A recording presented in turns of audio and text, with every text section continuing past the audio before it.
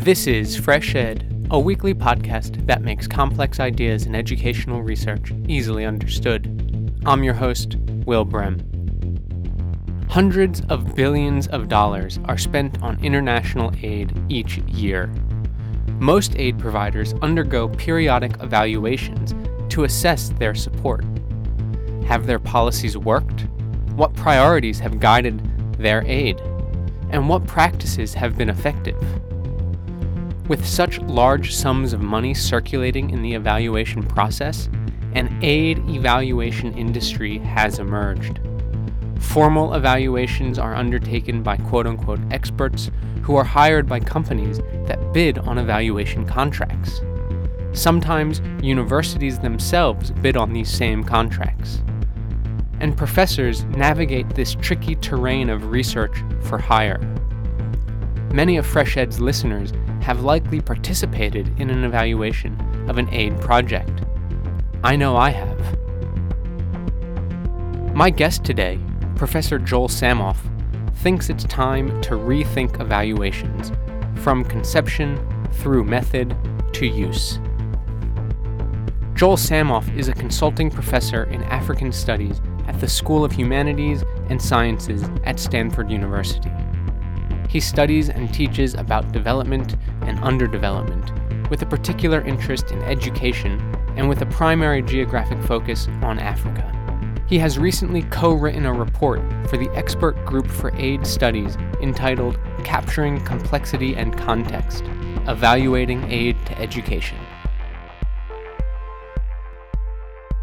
Joel Samoff, welcome to Fresh Ed. Thank you, Will.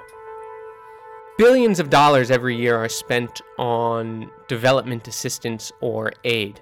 So how is aid evaluated? How do we know how that money is being spent and the effectiveness of that money? In the current era, every aid program requires an evaluation. That has become standard practice. So every allocation, whether it's the United States or England or the European Union or the World Bank, requires an evaluation of some sort. So in principle, there's a pretty direct way to make that assessment. In practice, it is the aid providers who are also making an independent judgment about how well they're doing at whatever they think they're trying to do. And that likely has more impact than the formal evaluations. And so what are the evaluations for? To look at the specification of the evaluations, you would think that they serve multiple purposes. Think about the aid relationship as a whole. Aid is intended as a transfer of resources from a provider to a recipient. The provider is nearly always a country. There may be an intermediary so that, for example, Sweden routes part of its aid through UNESCO. But the provider, the initial provider, is almost always a country. The recipient is formally generally a country.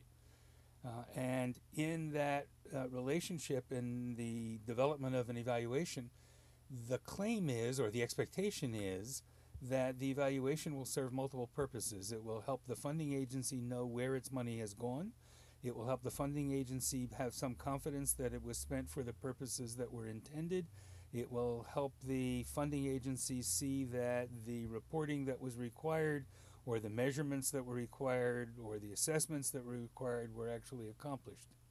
In principle, the evaluation should also be of use to those who are the recipients, and recipients generally in education are a government, that is a Ministry of Education, but then ultimately there's a set of schools or a set of teachers or a set of textbook publishers or somebody who is responsible for doing whatever the tasks are that are being funded. And in the stated expectations, evaluations should be of use to all of those people, that is, from one end of the process to the other, from the provider to the recipients. In practice, for the most part, evaluations are done in ways that serve the needs of the providers, not the needs of the recipients, and the specific need of the providers to justify what they've done. So that in essentially all countries, the aid agency must report either directly to a ministry or sometimes directly to a parliament about what it's done. And that's the to the extent to which they're used, that becomes the main use of evaluations. We should, I think, back up a step to note that the responses I'm offering or the comments I'm offering are drawn heavily from a synthesis of evaluations of aid to education in poor countries around the world that was commissioned by a group in Sweden that I did with two graduate student colleagues at Stanford. So the comments I'm making are based not only on many years of work on aid and evaluations of aid, but an explicit synthesis of evaluations undertaken over the past decade. So you were just saying earlier that the evaluations are in practice, they're not really that useful for those receiving the money rather than those providing the money. That's right? The evaluations in general are done in a way that meet the needs of the providers and don't meet the needs of the recipients. And in the simplest form, if you look at the evaluations, they're written in a way, think of an evaluation of aid to teacher education or to assist preschool teachers in developing new pedagogical skills. The evaluations are written by experts in evaluation generally for the aid providers and are not written in a form that is readily comprehensible to those who are the recipients of the aid. So notwithstanding the stated expectations, in practice, there's very little way for the recipients to use the evaluations. And for the providers, presumably a lot of these countries that are giving money to, they're giving money to multiple countries. Is there a level of learning about the practice of, say, educational development and then trying to replicate some of these projects based on the evaluations in other countries? In the era we live now, there's a great deal of attention to what's called evidence-based policy and evidence-based practice. So the presumption is that if we are successful in getting good evidence about what was done and therefore what accomplished its objectives and what did not, that can then help to shape whatever is the next decision about policy and about practice. In the way in which it unfolds, however, evaluations are mostly internal documents commissioned by funding agencies. They are reports to the funding agencies, and although, sometimes they're kept in a kind of confidential mode for concern about the politics of reporting on things that haven't gone well. For the most part, they're accessible, formally accessible, or formally public, but not easily accessed. They're the property of a funding agency and of a Ministry of Education, and unless you know that the evaluation has been done and that it has what it's called, it would be very hard for anybody else to find it. So in that respect, there's very little mechanism for sharing not only across agencies, but even often within agencies. One of the things we did in the study was to spend a bit of time talking with agencies about how they use evaluations. And we found, and I have found over my work in evaluations over 2 decades, that there is very little internal learning within agencies from the evaluations that are undertaken, and even less across agencies. And if you think about that, there is a pretty good literature on what is problematic about aid, and what's striking about that is that the identified problems persist. And one of the problems that's regularly identified is that the officers who are responsible for a particular aid program are rarely in place long enough to see the end of whatever it is they've helped to organize the funding for. And their successors in order to make their own careers, need their own projects. So Officer A has a project in country X and develops a reputation in part based on the quality in some sense of that program. When Officer A moves on and is succeeded by Officer B has to develop her own programs. She will not get promoted on the basis of follow-up work on Officer A's programs. And therefore there is a structured disincentive or a structured pressure not to be very attentive to the previous experience and therefore not to learn from that experience. And so hence these evaluations that get done basically sit in a place that are actually quite hard to find and locate and read and perhaps learn from? Well, yes and no. The evaluations are completed. They're submitted to the whoever commissioned them, normally the funding agency. Occasionally it's the Ministry of Education in a recipient country.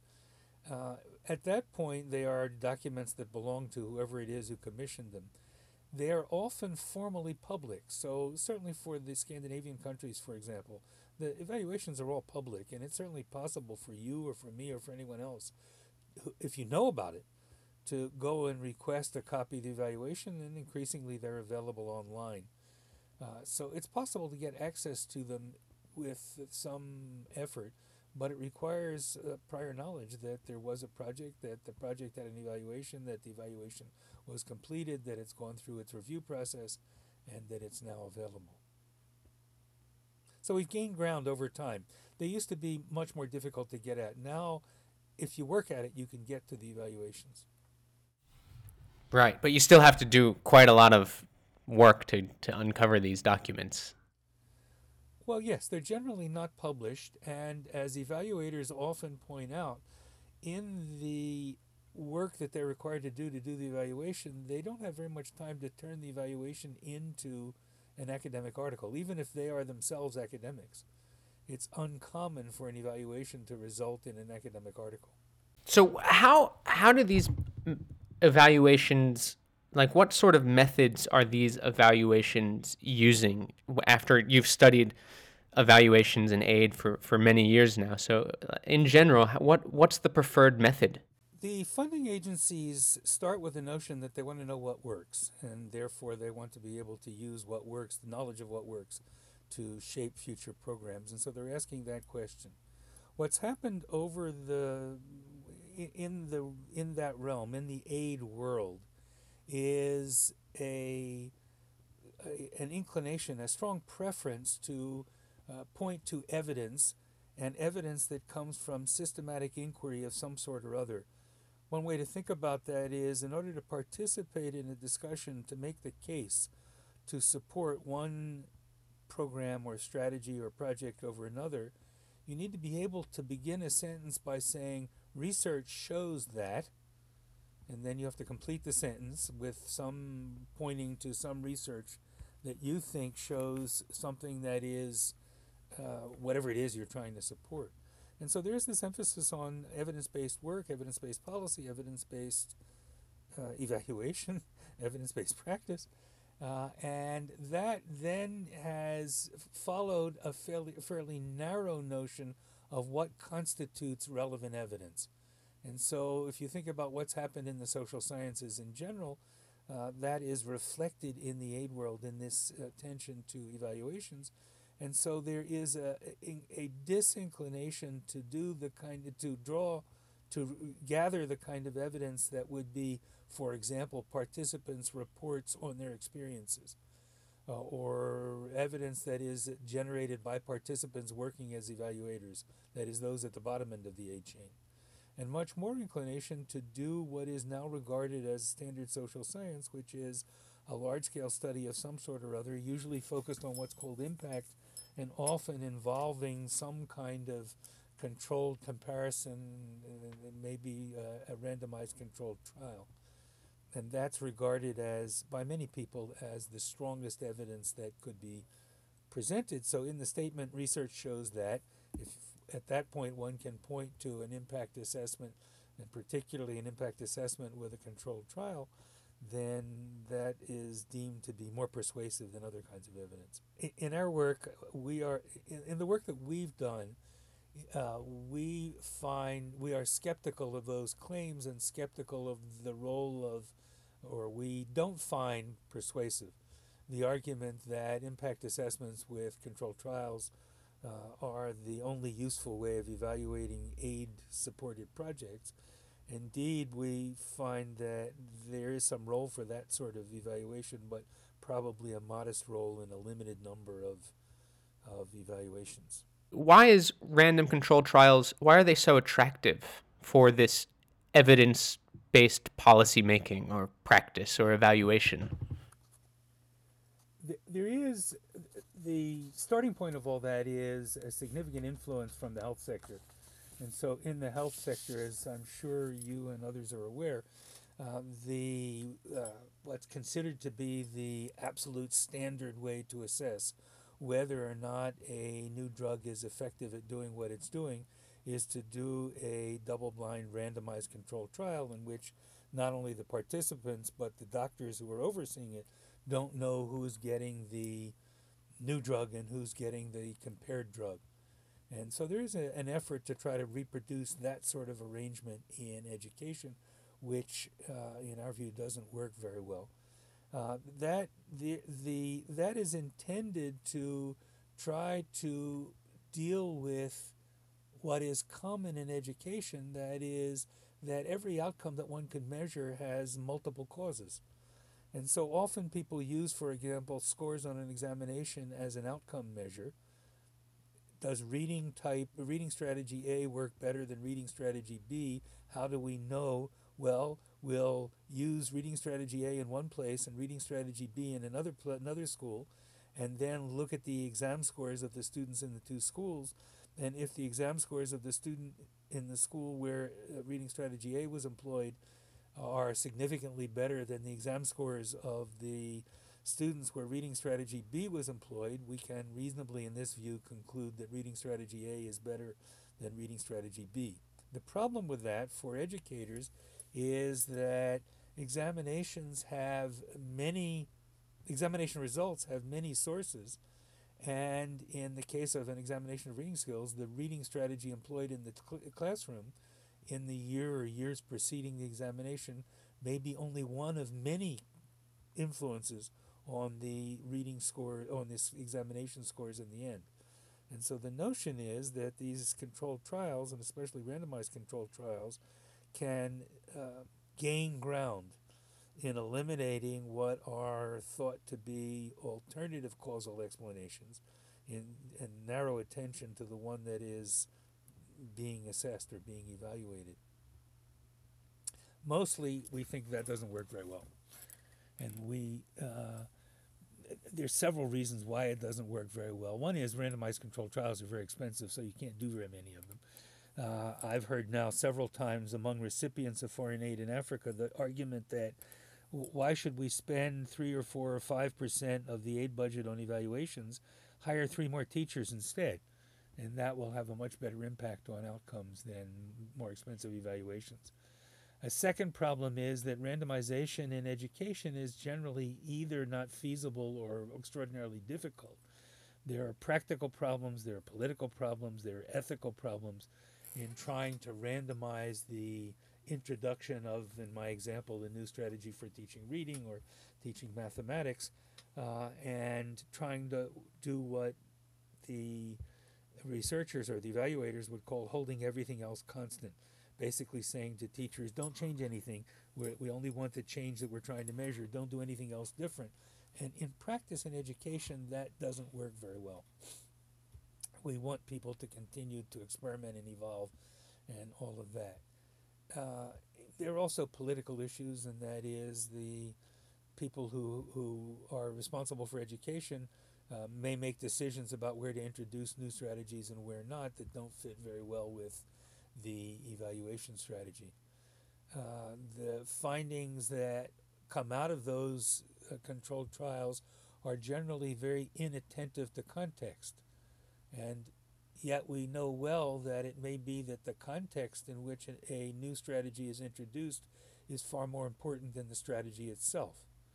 So, for example, introducing a new strategy in a school which is fairly well resourced and then trying to compare that with the introduction of a strategy in some other school that's less well resourced then it's difficult to know whether it's the school itself that's the difference that leads to the difference in exam scores or the new reading strategy. And while the evaluators will try to what they call hold constant the factors they think are important, there are always choices being made about which factors are important to hold constant, because it's never possible to have the equivalent of 2 experimental labs or 2 lab-like settings, laboratory-like settings. in which to do the comparison. The real world settings are never that similar, and therefore the evaluators always have to make choices about what to try to make similar or hold similar and what to ignore. And we also found in our review that there have been some very careful reviews of reviews, that is, reviews of evaluations, reviews of reviews of evaluations, people who have sought to look at impact assessments with randomized controlled trials. And if you look at 3 or 4 efforts to do that, you find that they come to very different conclusions about what works and what doesn't work. So what one would expect to lead to consensus, that is the same approach, in practice has led to discordant findings and discordant conclusions. It has mostly to do with which study is given greater weight and which study is given less weight. But the outcome doesn't help us understand better on the initial question, what is more and less effective. I just keep coming back to the question of why. Why are random controlled trials seen as the method to use in evaluations of educational development? Well, in addition to the influence of the health sector, in addition to the general notion of science, there is that has influenced how one goes about generating evidence. There is a strong notion of detachment.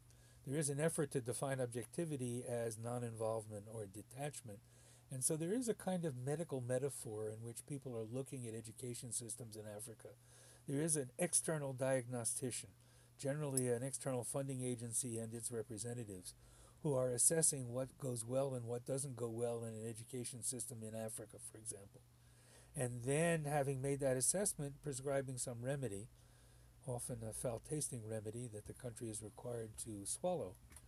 But the notion is that the diagnostician should be external to the environment, that being a participant in the environment can be corrupting, and that therefore an impact assessment with a randomized controlled trial is intended to reduce the role of the evaluator, reduce the possibility that the evaluator will contribute a bias or a tilt in the evaluation in one direction or another.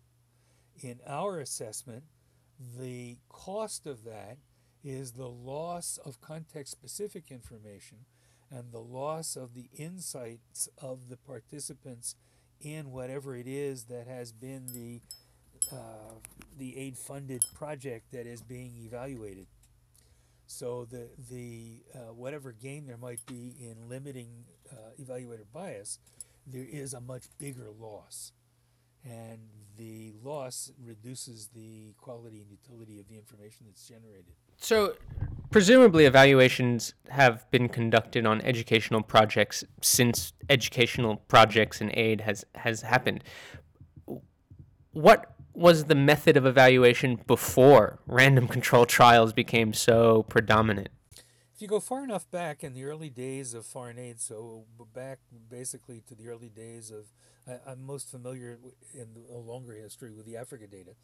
If you go back to the evaluations of education projects in the early era of foreign aid to education in Africa, an evaluation was an expert who was sent out by the funding agency to look at things and who wrote a report.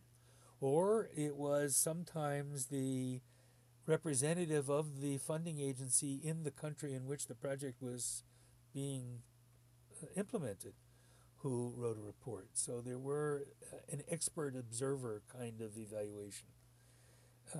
There is a bit of history of evaluations in which there is an effort to pull together some external observers and some participants in the project and to draw evaluative insight from that process. But fairly quickly, the shift has been toward external evaluators, and even those funding agencies that had their own well-developed evaluation departments have now largely shifted to what they term outsourcing. That is, they hire somebody else to do the evaluation. So Sweden, for example, which had a very thorough and well-respected evaluation department in the Swedish aid agency has transformed the evaluation department into a unit that monitors evaluations, that commissions evaluations, and then monitors the evaluations that are done by the people who are hired to do that. And so in the current era, there's generally a published specification of what is sought, and evaluators or evaluation firms these days respond and then either win or don't win the contract to do the evaluation. So there's a whole evaluation industry, it sounds like. There is a very significant evaluation industry, and that itself we think is problematic. Not that the people who are the evaluators are themselves not competent, generally we think they are, but they are now embedded in a process that requires a continuing flow of commissions in order to fund the company that is doing the evaluations. And that then creates a momentum in which the company must be attentive to whether or not it is doing things that will reduce its reputation or damage its reputation or undermine its reputation with the funding agency. It has to be worried constantly whether it will get the next contract. It also means that has resulted in very little self-reflection among evaluators. So using the examples I used before, an evaluation that is commissioned to see whether or not a particular strategy of teaching mathematics is better than some other strategy, or new textbooks, or some way of organizing classrooms, or some other pedagogical innovation is worth pursuing, may focus on that, but doesn't ask many questions about the nature of the evaluation itself, or about the aid relationship, or about the role of aid in whether or not a funded initiative is more or less successful. Are universities tied up into this aid industry that you describe? Universities are tied in several ways, more direct and indirect. On the African side, to use the African examples again, where funding for education research is very limited, researchers in African universities find themselves pushed to become consultants to funding agencies that will provide support that they can then use to do research. And when researchers become consultants, there are consequences for the research process. So that's a major effect on the African side of the relationship. The universities in the providing countries, that is, the countries that are providing the foreign aid, are often the source of evaluators, or at least some of the evaluators, or some people who participate in evaluation teams. And that then becomes a source of revenue both for those individuals, but occasionally for the university as well. And the university may then find itself, rather like the private companies, motivated to continue that revenue stream and to worry about losing that revenue stream through the behavior, the reports, the findings, the presentations of its evaluators. So thinking about all of these, well, problems that you've pointed to in the aid evaluation, what sort of recommendations would you have going forward? Like, how would you like to see the aid industry change? Well, now you're asking a question about the aid industry or aid in general, and that's a different set of work that I've done that's focused on the aid process. But let's talk for the moment about evaluations. And it seems to us that from our work, it's very clear that what's needed is a set of evaluation strategies, or in what's more common terminology now, a portfolio of evaluation strategies, so that when a funding agency has agreed to support a particular initiative, rather than using a kind of standard, this is the standard evaluation and we'll use it for all aid-funded projects, the agency can have can have 4 or 5 different sorts of evaluative approaches, and say that approach B is the one that makes sense in this circumstance, not approach D or E or F or G or R or Q. So one finding, one observation, one recommendation is that funding agencies need a set of strategies, and second, they need to be willing to draw from that set the particular approach that makes sense in the current circumstance.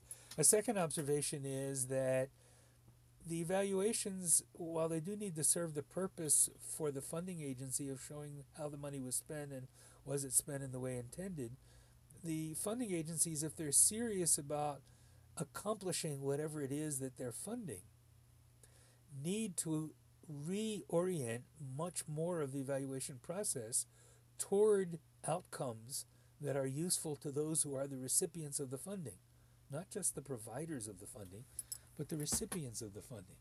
Because unless the evaluations serve the recipients of the funding, and unless they are perceived by the recipients of the funding as evaluations that they have some influence in, some control over, some role in, some participation in, then there will be a kind of an external event that, from the participants' perspective, it's almost like something we have to endure. Think of yourself as a teacher in a setting where you're getting some money to introduce new textbooks. Part of the cost of getting the money is that periodically somebody will show up to ask you how well you're doing and to administer a questionnaire and maybe to administer a test. And that's just the cost of doing business. It's not your evaluation as a teacher. It's not an evaluation that you had much role in. And it's not an evaluation that you can use to do much to improve whatever it is you're doing, changing your way of teaching mathematics or introducing a new textbook.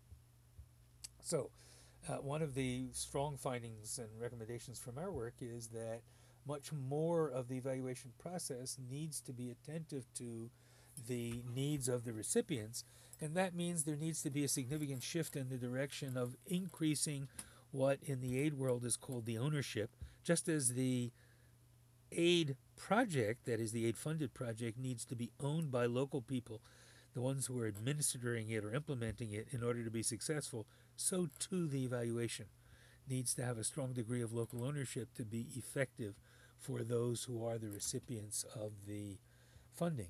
And that leads then to another recommendation, and that is there's much more room for participatory evaluations than is currently the case, and that is in some ways the opposite end of a continuum from randomized controlled trials, where the role of the participants is to be held constant rather than encouraged. In our reading of what's happening and what will be useful, it seems clear to us that there needs to be an increased role for participatory evaluations. And while there is a risk that will have its own, might have its own bias or might have its own tilt on the outcome of the evaluations, that we think can be managed in pretty straightforward ways, and that the benefits of doing that are far outweigh whatever the risks of that bias are. The bias can be managed, but even if some bias persists, that's less problematic than not having the participants involved in the evaluation.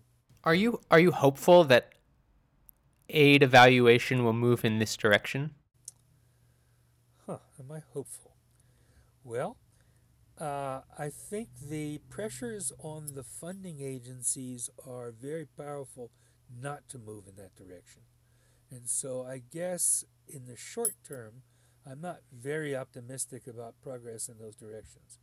In the longer term, I think it's likely that there will emerge, which hasn't emerged yet so very much, but will emerge stronger pressure from the recipients of the aid funding for a revision of the evaluation process.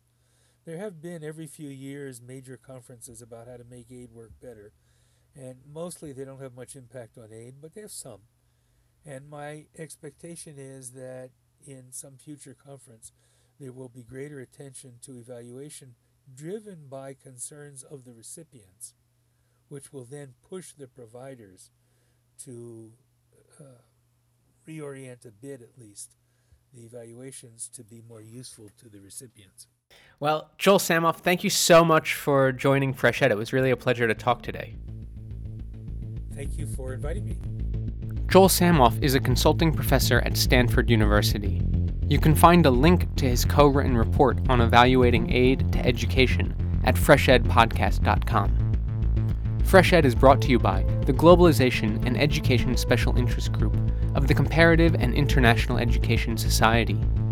FreshEd's assistant producer is Sherry Yang. Original music for FreshEd was created by Digital Primate.